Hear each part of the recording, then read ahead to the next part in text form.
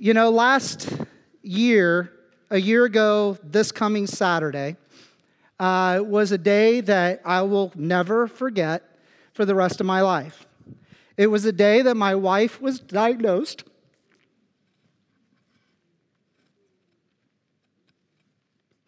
with cancer. It hit me, hit us like a ton of bricks.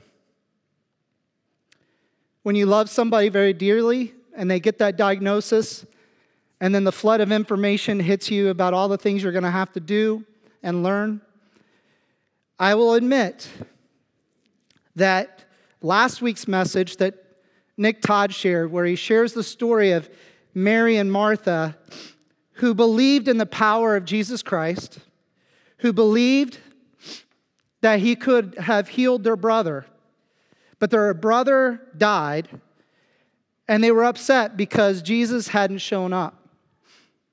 And they asked the question, "Where have you been?"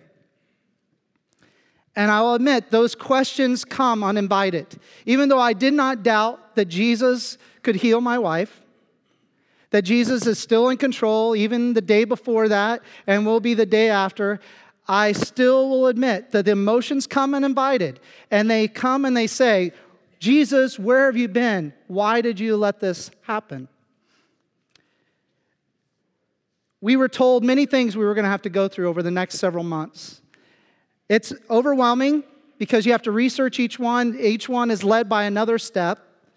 I very carefully chose not to bring all that up on this stage because this isn't about a human being.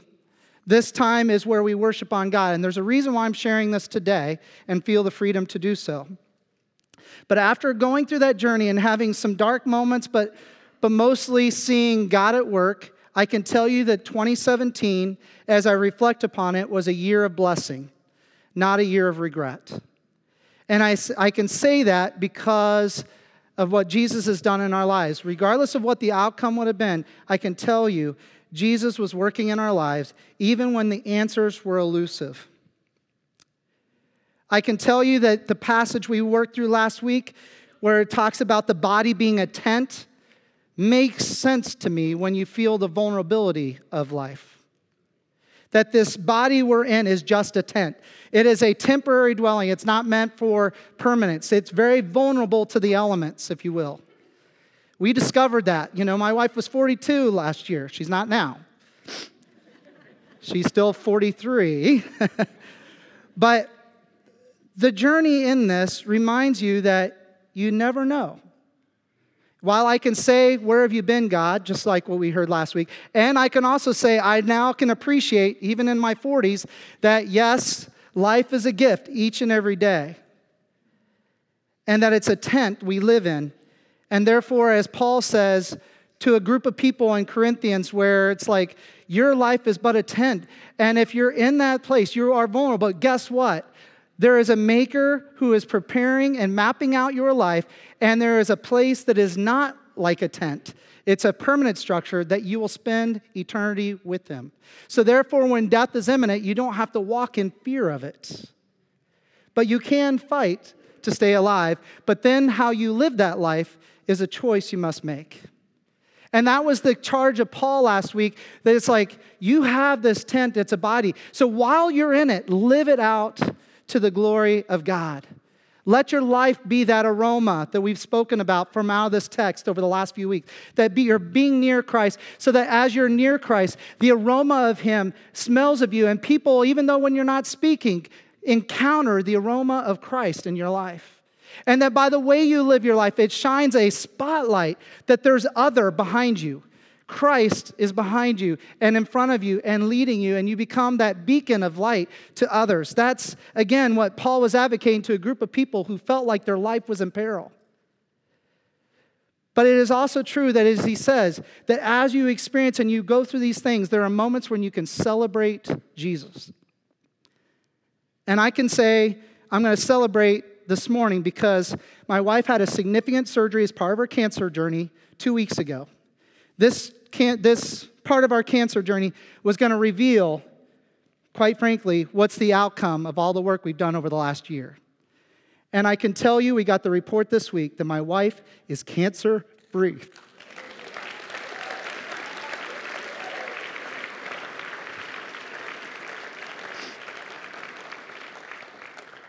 There's joy in the journey, and be careful when you hug. She's still recovering from surgery. But I can tell you that while it would be hard to praise even in the darkness without that outcome, I've walked with people that haven't always had the same outcomes. And it's not easy praising Jesus. I can tell you it was not easy praising Jesus when we didn't have that answer. But the same thing holds true. We're in these tents. She's been given a little bit more time in that tent. Praise God. But we're all in tents. God wants to use you while you're in that temporary dwelling. And then He's anxious to receive you into a much more permanent dwelling called eternity, to walk with Him and live with Him forever. And that comes through a relationship by faith in Jesus Christ. And so I praise God, and I feel like that's the best way I can reflect upon what we've been teaching about over the last few weeks by celebrating Him in this moment. So having said that, I'm going to ask you to turn your Bibles to 2 Corinthians chapter 5. We'll continue on in this series. It's an amazing series when you consider that Paul, who is the founding pastor of this church, but it has gone on and left the city of Corinth to found other churches. Here it is. He is now pleading and encouraging a church that does not care for him anymore. You see, they've had a lot of interactions that weren't feel-good interactions. He had visited them multiple times because they were a church that was kind of erratic. They were exploring things spiritually that were going beyond the bounds of God's intent. So he called them out for some of those things, and it was painful, to the point where they're saying, you no longer have authority over us. But yet, somehow, some way, Paul still felt compelled to keep speaking into their life. The tone of this letter is encouraging. It's actually affirming, it's pleading with it, it's giving them confidence. He's raising them up, in spite of the fact that at the same time, they're accusing Paul of harshness and being illegitimate as an apostle. So what kind of relationship or what kind of motive, would I say, is going on in Paul that he would continue out and doing this with a fractured relationship? I do think that there is a hope that is built within Paul that he wants to see the relationship between him and this church be reconciled.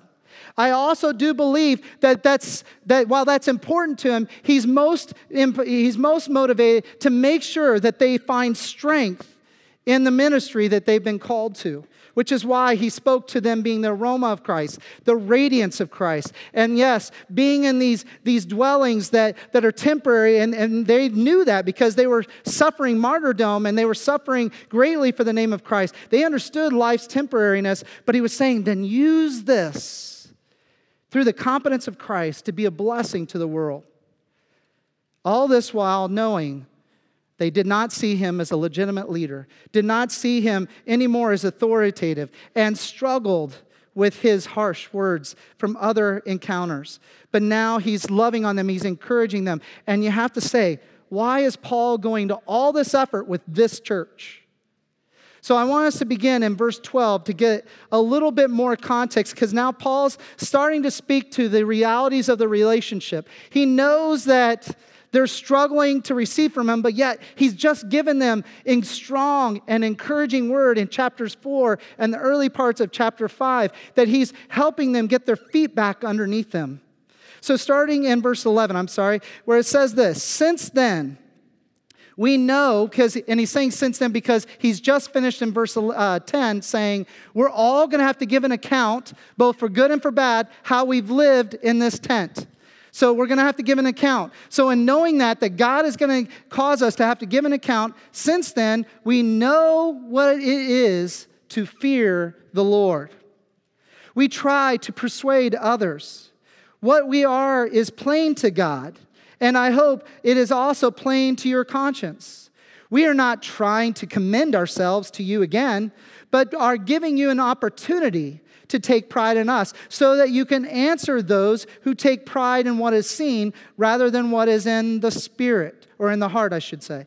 If we are out of our mind, as some say, it is for God. If we are in our right mind, it is for you. For Christ's love compels us, because we are convinced that one died for all, and therefore all died. And he died for all, that those who live should no longer live for themselves, but for him who died for them and was raised again. Let me stop there, and then we'll continue on here in a moment.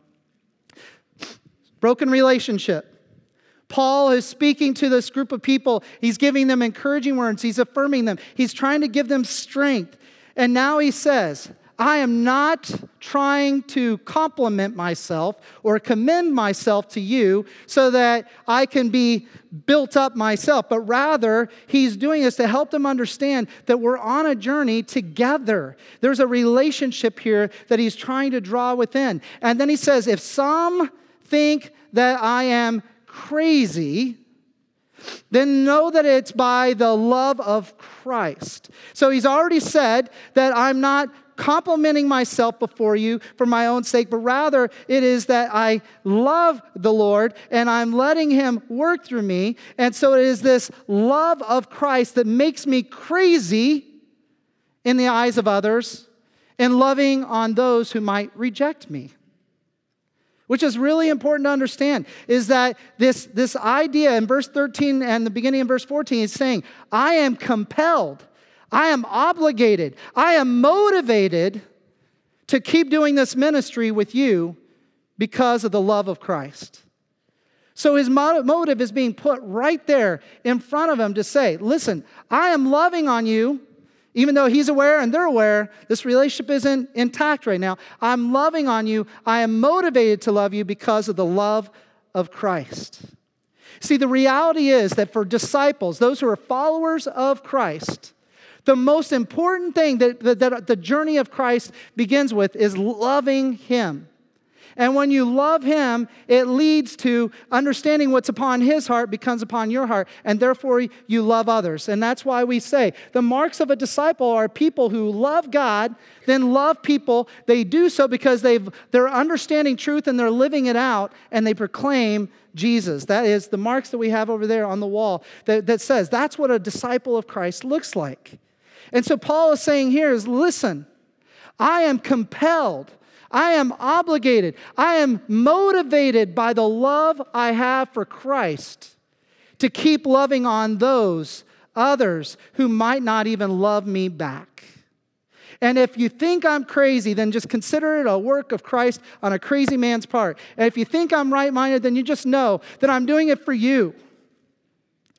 But then he says this in verse 15, just to sink it in. He says, and Christ died for all, that those who live should no longer live for themselves, but rather for him who died for them and was raised again. So Paul's saying, okay, so I have been made into this person I am because of Christ. I'm being motivated by the love of Christ. So therefore, I live for Christ. This is consistent with the other teachings in the New Testament. In Romans chapter 6, verse 4, it says, we walk in this new life because of Christ. So it's a new life we're walking in because of Christ. And then we live through Christ. So we're living out this daily life through Christ, according to what John says in 1 John 4:9. And then that affirms what it's saying that because Christ died for us, we live for Christ, as what it says here in verse 15 of 2 Corinthians 5.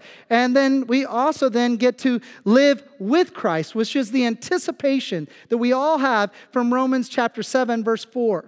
How Warren Wiersbe, who's a great commentarian, he puts it this way: Christ died that we might live through him, that we might then live for him, and that we might live with him. So we live because of Christ, so we live through him, for him, that we might someday anticipate living with him. That is the source of Paul's being, which is why he's saying, I am motivated out of love for Christ to keep loving on you. An important context. And so in spite of the irreconciled relationship, he's motivated by love to keep making sure that things will change in the relationship. And so in this situation, Paul could just simply write off the Corinthian church and look at them as just being hard-headed, stubborn in heart, and just write them off and let them fall prey to the very things that their lives were taking them towards. Or because they were his brothers and sisters in Christ, he's motivated by love for Christ to help them continue to find strength, which is why he was focused in on them and their situation, not on himself. I can relate to this in one degree, that when you feel like it's family you're dealing with, your motivation to see that reconciliation happen, you'll go to great ends to make sure that reconciliation's always on the table. For example, when I was 16 years old, one of the greatest moments, when it comes to a need for reconciliation, there is the offender and there's the offendee. Sometimes they're both offending each other, but there's usually an initiation of the offender. And in this case, I was the offender. When I was 16 years old, and you've heard this story begin this way before, where there was this girl, okay? Now, for those who knew me as a teenager, they would say that's how everything started for me. There was this girl. And so there was this girl that I was interested in dating, and she was just a few months younger than me. I had just turned 16, and she was going to turn 16 in like a couple months. But her parents were pretty insistent that she could not date until she was 16 years old. And so I wanted to have the opportunity to spend time with her, and she came up with the ideas like, well, if there's somebody else along, my parents will probably be okay with it. And so I said, well, ask your parents if that's okay. So they said, yes, if there's somebody else along with you, you guys can go out together tonight. So my sister, who is a year younger than me, was in the house, and my parents weren't there that evening. I told her, I said, why don't you, since you're not doing anything, why don't you come along with me? And she didn't really want to go, but I basically forced the issue. So my sister and I go to pick up this girl. We spend time at a pizza place, and then we take that girl home, and then on the way home, we end up in a car accident. Now, my vehicle, I've shown before, about 6 years ago, I showed the picture of it. It was a 1947 Dodge pickup. This pickup was customized. It was a street rod. You could hear from a long ways away. It sounded like a race car. It was awesome. But here's the problem. It was 1947, and while we souped it up and made it into a faster model, 1947, we didn't add seat belts. And so on the way home, without that other girl, just my sister and I in the vehicle, we end up in an accident. And while I had some bumps and bruises, my sister was hurt severely. And it caused many exterior wounds that were going to create scars on face and other parts of her body, and it was rather significant. To say the least, that my sister and I's relationship took a turn on that evening would be to really underestimate the situation. I apologized profusely when she finally came home from the hospital. But that was where I ended. I had apologized, and I thought as a guy that's all that needed to happen. And I lived the next 15 years not even noticing the fact that my sister had withdrawn from me. I was too caught up with myself and what was going on with me to realize that we were in need of reconciliation. Then some things happened that exposed it, and I realized that we were now in our adult years, but we did not have a relationship, and there was a hindrance. And I found out it goes back to that night. I had forced her to go with me for the sake of my own gain, and she paid the price for it. And I merely apologized, but yet she carried scars, both externally and internally, for years. She's my sister, my only sibling. I could just simply say to her, well, that's kind of interesting. That happened 17 years ago. Get over it. Or realize I have been one cold-hearted brother for a very long time and needed to hear from her heart. I can tell you that once it was revealed, that I had caused a wound that had separated us, it did not heal right away. In fact, it took about 3 to 4 years of me being aware of it to realize and to experience what it meant to reconcile to my sister. But I was motivated because I loved her. Now, I can tell you that along the way, I have wounded other people, and I have been wounded by other people. And I didn't have the same motivation towards reconciliation as I did with my sister. And part of that is because of a lack of love on my part. I didn't see the other people in need of my love or being compelled by the love I'd experienced in Christ to be motivated to go to great ends to reconcile broken relationships. But yet, that's what Paul is speaking to here in this text, and we're going to get into it pretty deeply here in a moment, is that when the love of Christ has been experienced by a human being, it puts you on a course towards reconciliation with other people that you may not even realize. Because when you are reconciled between the gap and distance between God and man, and that you had nothing to do with it, but God did all this work to bridge a relationship with us, then you start realizing there's something that God has within that story that is implied and put upon us. Look at what it says again in this verse 15. And he, Christ, died for all, that those who live should no longer live for themselves, but for him who died for them and was raised again. Now let's continue on. So from now on, we regard no one from a worldly point of view. Regard no one from a worldly point of view. Though we once regarded Christ in this way, we do so no longer. Therefore, if anyone is in Christ, the new creation has come. The old has gone. The new is here. All this is from God, who reconciled us to himself through Christ and gave us then the ministry of reconciliation. All right, so the context of all this work that Christ has done for us to reconcile us to God, done through Christ, that then gives us a charge of a ministry of reconciliation. Continuing on, verse 19, that God was reconciling the world to himself in Christ, not counting people's sins against them. And he has committed to us then the message of reconciliation. So you've got the ministry of reconciliation he's given to us, and he's also given to us this message of reconciliation. We are therefore Christ's ambassadors, as though God were making his appeal through us. We implore you on Christ's behalf, be reconciled to God. God made him who had no sin to be sin for us, so that in him we might become the righteousness of God. So Paul's giving context. Why does he keep writing to them? Why does he keep visiting? The love of God and the love of Christ compels him. We have a broken relationship, and that I still care about you. And so I am no longer, and this verse 16 is huge, I am no longer looking at you as the world would look at you.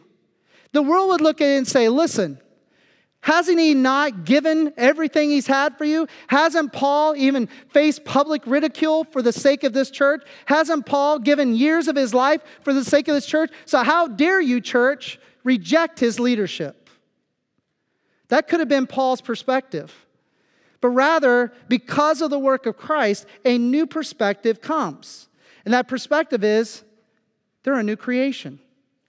They are people that God is changing. And they were once like you, dead in sin and not connected to Christ. They needed reconciled to Christ. And so now Paul is looking at people with two different possible perspectives. Either one, they are a new person in Christ. The old things that they used to be is being changed and transformed before their very eyes. Or two, they don't know Christ, and they're in need of the reconciliation that comes from Christ.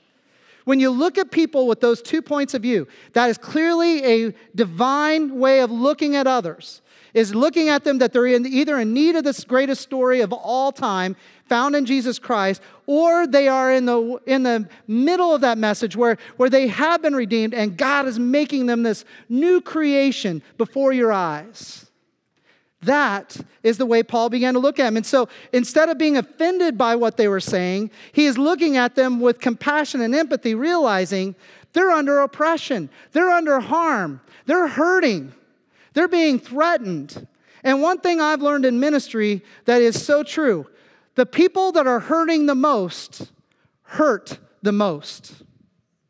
When somebody is really hurting because of what life deals with, they often are the ones hurting others the most because they don't know how to deal with the pain they're dealing with. And the same thing's going on, is that these people were under threat, they were hindered, they were losing their confidence, and guess what? They become embittered, and so they hurt others in the process, including the very leader that founded that church.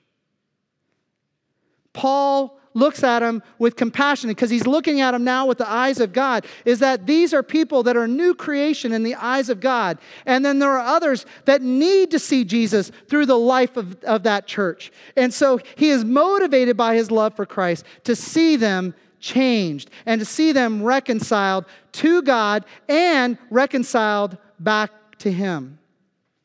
Now, this term reconciled means basically, as one commentarian put it, means to change thoroughly. So to reconcile something is to change thoroughly. It implies that there's a condition that is either is negative or it's deficient, and to reconcile it means to change thoroughly, to bring it into absolute opposite status. So if it was indebted before beyond measure, it is now full and completely paid for and creditworthy. If it was a case of broken and despised, it is now healed and strong and envied. That's the way that reconciliation works. It changes the picture.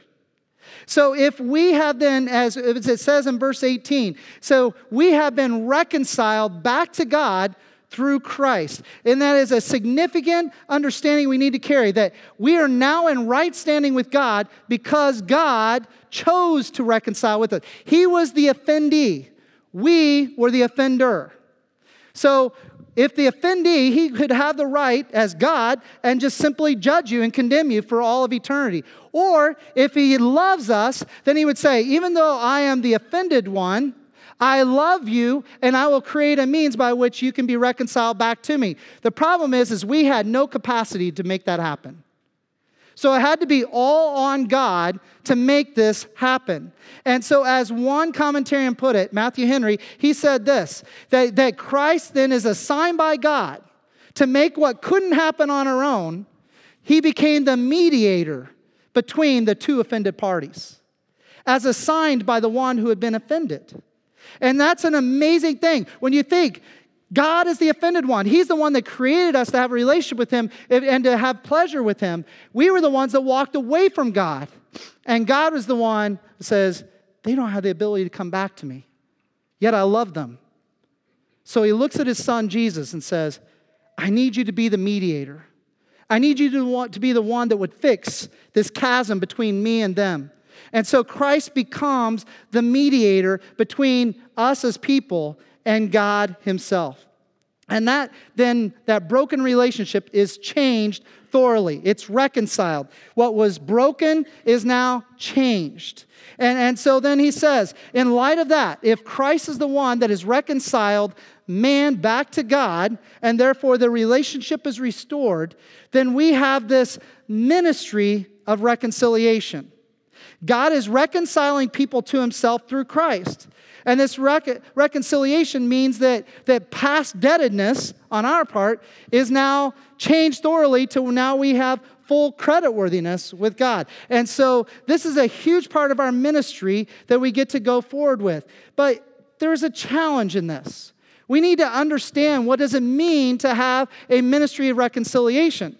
We could talk about the story I just said, that God loved us so much that he wanted to bring us back in a relationship with him, that he provided the mediator in Jesus Christ, and that certainly is the message.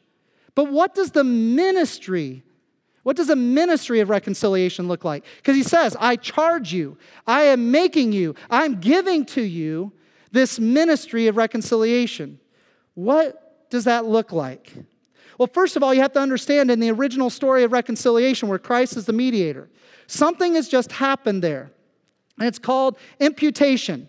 Imputation means that something was projected upon you that you didn't do yourself. So what happened was Christ, as the sinless Christ, who had no debts between him and God, we're over here, we have all the debt in the world that we can't possibly pay back to God.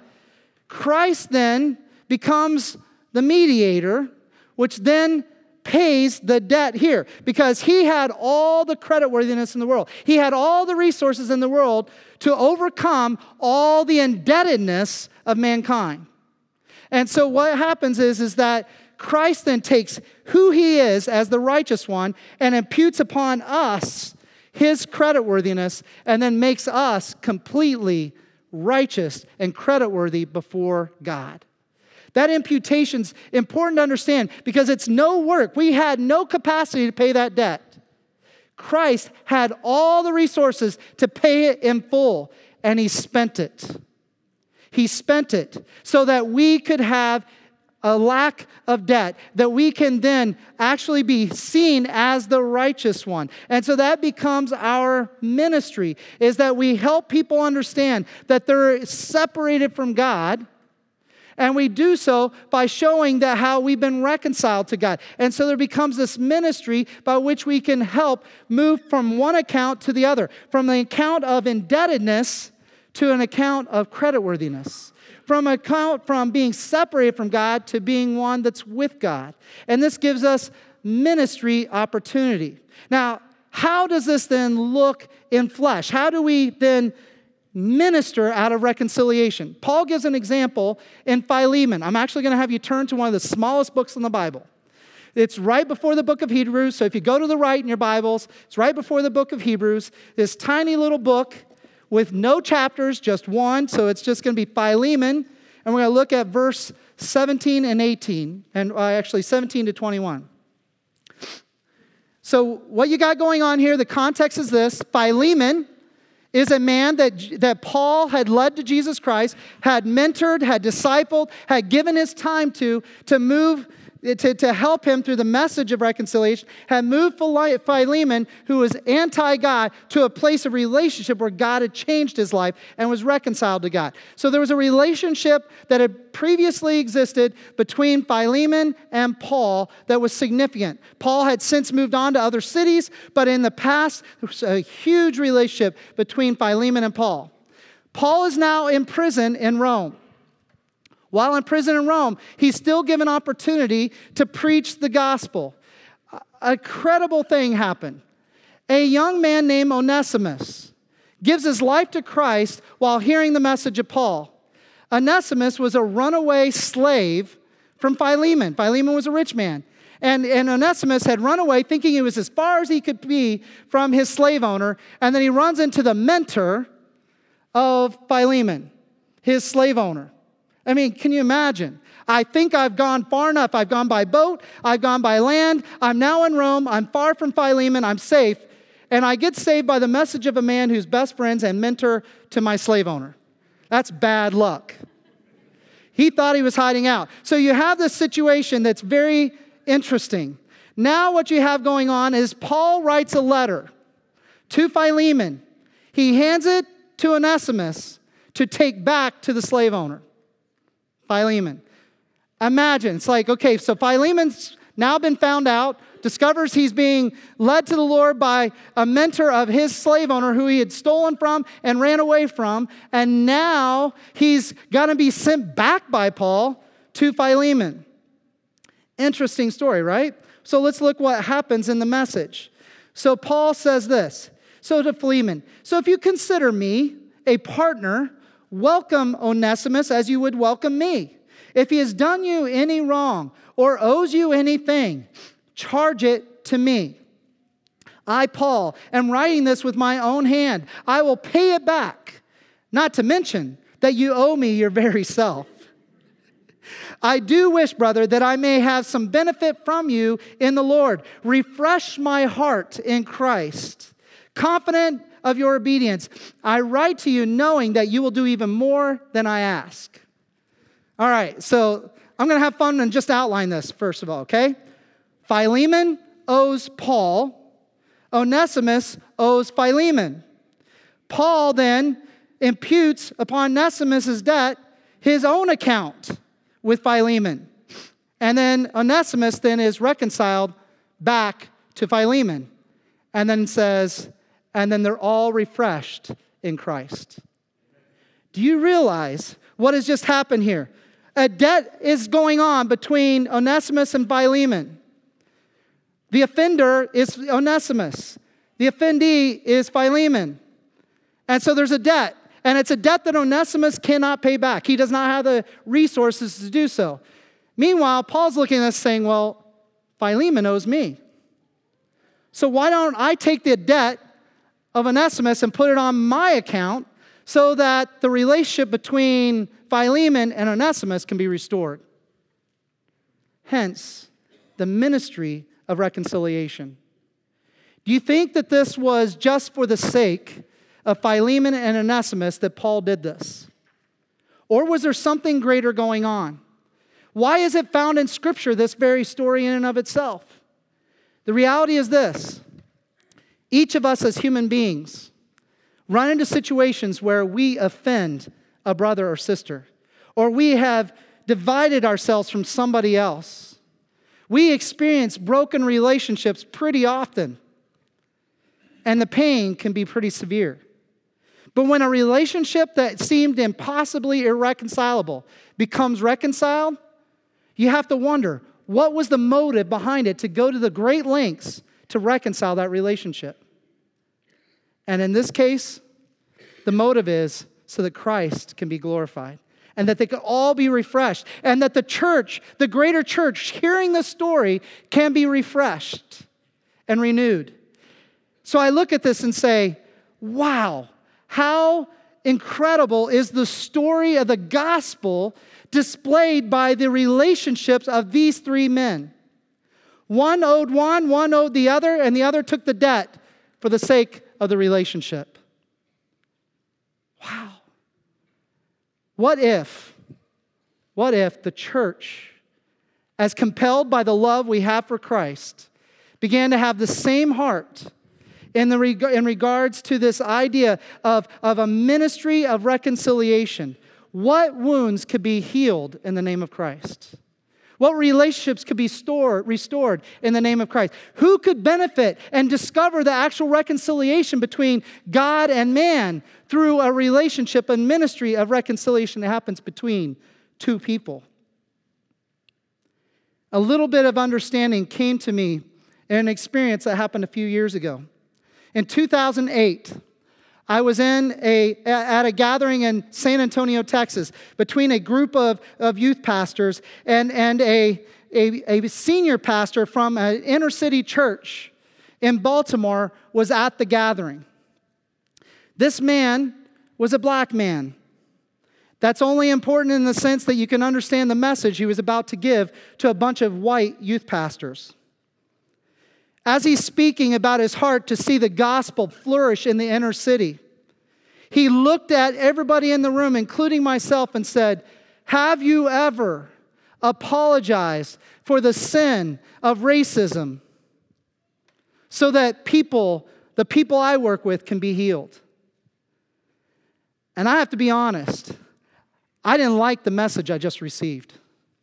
In fact, I looked at him thinking, how dare you don't even know my life to say that I would need to apologize for racism that is holding back people from understanding the gospel in your city. I've gone to Inner Harbor, but that's about as far as I've gone into the city of Baltimore. And when you look at my life, I'm on record for being a reconciler or being an advocate, for it is not by tribe, it is not by skin color, it is not by gender. All people are the objects of God's love, and God is reconciling all mankind to himself, regardless of skin color, gender, slave, or free. It's just biblical. I grew up where in my hometown of 3,000 people, that there were only 2 black families in that entire town. And one of those black families was my next door neighbors. And we interacted with them as if they were our family. I knew nothing different. Those were my young years. I was 8 years old, 9 years old, and 10 years old living next to them. And it was normal. They were human beings, and they loved Jesus. When I got into ministry, an apprenticeship right out of college, my first church was in the South. They offered me the job permanently, full-time. But before I accepted the job, one of the leaders in that church told me that I was not allowed to have, and I won't use the language he did, but not allowed to have black children in the church. Needless to say, I turned the position down. So I'm on the record of having proven that I am not one who is racist. But I now have a pastor telling me, have you ever apologized to someone for the sins that have been committed against the people I serve, that is standing in as a barrier to understanding the gospel? I was troubled because I could tell there was a passion and an energy, but also a wrestling in my spirit to know I can't dismiss what he's saying, but at the same time, I couldn't get past the fact that I had not done anything wrong. A year later, I'm now in Minneapolis, Minnesota at another gathering where some of those same leaders are there. But now it's a leadership summit of the Evangelical Free Church of America, of which there are pastors that are Hispanic and, yes, African American and black. It was of all color that were there. And I saw a pastor that as he got to speak at this one sidebar, this breakout session, and I was very inspired by his message. And I pulled him aside and I shared with him what happened a year before in San Antonio. I said, help me understand why I should apologize. Help me understand what he was saying to me. And he explained, he says, you may not have sinned directly to them, but the people that I minister to look at you as a pastor in the white church and assume and project upon you what had happened 150 years ago. And has happened even since in modern time. I mean, after all, I'd experienced, he was right, racism still exists in the church. So I knew it, I'd experienced it. And he's saying that they don't hear the gospel when they hear white people advancing the gospel and proclaiming the gospel, knowing that they've experienced from some of the same people with the same message, saying that you are second to them. And they can't explain or accept a God who would see white as superior to their black skin. Some things began to click in my head. That while I may have never, to my knowledge, caused harm because of the color of someone's skin, I am a poster pastor in the eyes of some as to the problem with the gospel. Because for some, all they've ever experienced is that gospel is about skin color and not about the human soul. It made sense to me that perhaps just like when I'm a coach of a baseball team and one of my parents of my players goes and rails off and embarrasses themselves to one of the players on the opposing team because they didn't like their attitude and how they beat our team. And they made a huge obstacle of it. And then I'm left to look at that coach the next day in this tournament and have to say, while I didn't do anything wrong to that coach or to that team, I felt obligated. Because that parent's misbehavior represented the entire team. I felt obligated to go to that coach and apologize for the behavior of our team. Would you accept my apology? So that we could play a game that was sincere and rightly received. Did I do the wrong? No. But did I represent the wrong? Yes. And I needed to reconcile that situation. And I see that's what happens today, is that often people can't receive the gospel because there's something in their past that has hurt them. Imagine all the people that are out there in this world that have not accepted the gospel because they were violated sexually by somebody in the church. Imagine what apologies need to happen on behalf of us for their sake so that they can hear the gospel again. Talk about reconciliation. And then when you look at that, when we carry out, that people know that we're followers of Christ, and then they won't receive your forgiveness, or that you continue to throw their mistakes in their face, and you wonder why they can't receive the gospel, it's because we don't have the heart and see things from the godly point of view. Remember, Paul says, I no longer look at things from a worldly point of view. I now look at it from the godly point of view. And that is that he loves us so much that he took these rotten sinners, all of us, and moved his debt, our debt, onto Christ. That is our message. Look what it says back in 2 Corinthians 5 and how he ends this passage. In verse 20, he says, we are therefore Christ's ambassadors, as though God were making his appeal through us. We implore you on Christ's behalf, be reconciled to God. God made him who had no sin to be sin for us, so that in him we might become the righteousness of God. Compelled by love, our ministry of reconciliation can then shine brightly the message of reconciliation, which is all of us fell short. All of us were in debt, and only one person had the resources to pay for it.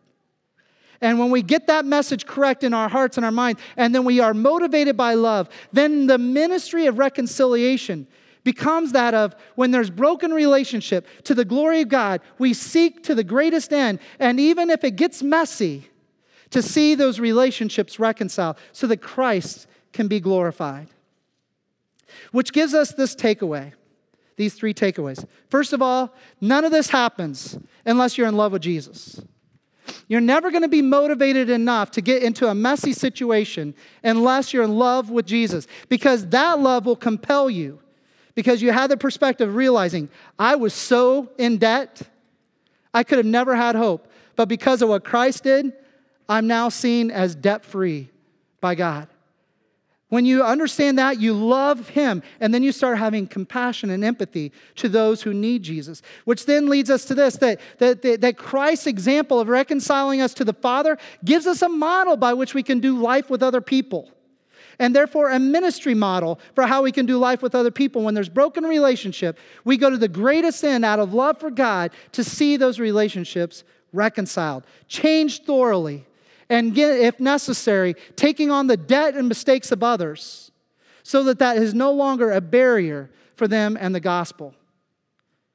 If I have to apologize to 20 different black people over the next few years for the sake of them being able to hear the gospel, then so be it. Let it be. If I have to apologize on behalf of others so that they can see Jesus because of what the church has done and violating them, then so be it. It grieves my heart that I have to apologize in those situations. But at the same time, if that's what will remove the barrier so they can see the gospel, then I will.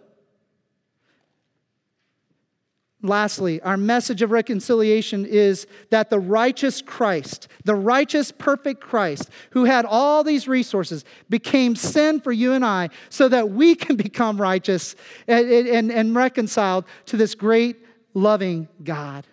That's our message. We're all in debt. Christ had the resources. He paid it so that we can have a relationship with God. That's our message. Let's pray. Oh, Father, I admit my love falls short because there are many needs for reconciliation, many broken relationships over the years. I wasn't too motivated to fix or to seek out, to make things right, or even to apologize when I may have done very little wrong in my eyes. But God, that brokenness is a reminder that we are all broken. We were all broken before you until Jesus was sent by you to become our mediator. So God, forgive us when we have hearts that are hardened, where we choose not to reconcile or choose to hold on to our bitterness and our offense. Or, Lord, when we choose not to offer our apologies when we've wronged another. God, forgive us for such a stance. But God, if you motivate us to begin to work in these relationships, I just ask, God, that in those reconciled relationships, that the story will be that there's this great God who loves us, and that love compels us to go to the greatest end and to fight for restoration in life. So we submit to your authority. We want to be your ambassadors with that message of reconciliation, but also having a ministry of reconciliation. So God, do a fresh work. Break us where our pride is hard. Tenderize our hearts when they're towards compassion when somebody is offended, that we can be a part of your work in their life. In Jesus' name I ask. Paul wrote this passage to a church in Ephesus, and I believe it connects very well. It says, get rid of all bitterness, rage, anger, brawling, slander, along with every form of malice. Be kind and compassionate to one another, forgiving each other, just as Christ God forgave you. Follow God's example, therefore, as dearly loved children, and walk in the way of love, just as Christ loved us and gave himself up for us as a fragrant offering and sacrifice to God. So whatever separates us, we get rid of it, and we begin to work towards wholeness. It gets messy, trust me. It gets messy, it gets difficult, but we play the long game for the sake of the glory of Christ. And if you've ever been offended by the church or hurt by the church, and that keeps you from receiving the good news of Jesus Christ, let me say on behalf of the church, we're sorry. We're sinners just like you, and we make mistakes, but we're being changed every day. And if that offense has happened to you, please do not hold it against us or Christ, but find forgiveness and hear the message that you've heard today, that Christ who became sin for you so you can be reconciled to God. If you have a situation where you have a broken relationship, and you want to pray with somebody about how to reconcile that relationship, there'll be people underneath the cross who'll be glad to pray with you. I'll be up front. This is about letting the gospel be free of the offense so that people can hear. So let's receive the charge. Let's get rid of all malice, bitterness, a lack of forgiveness, and let's let our lives be that of love, compelled by Christ. In Jesus' name, amen. You're dismissed.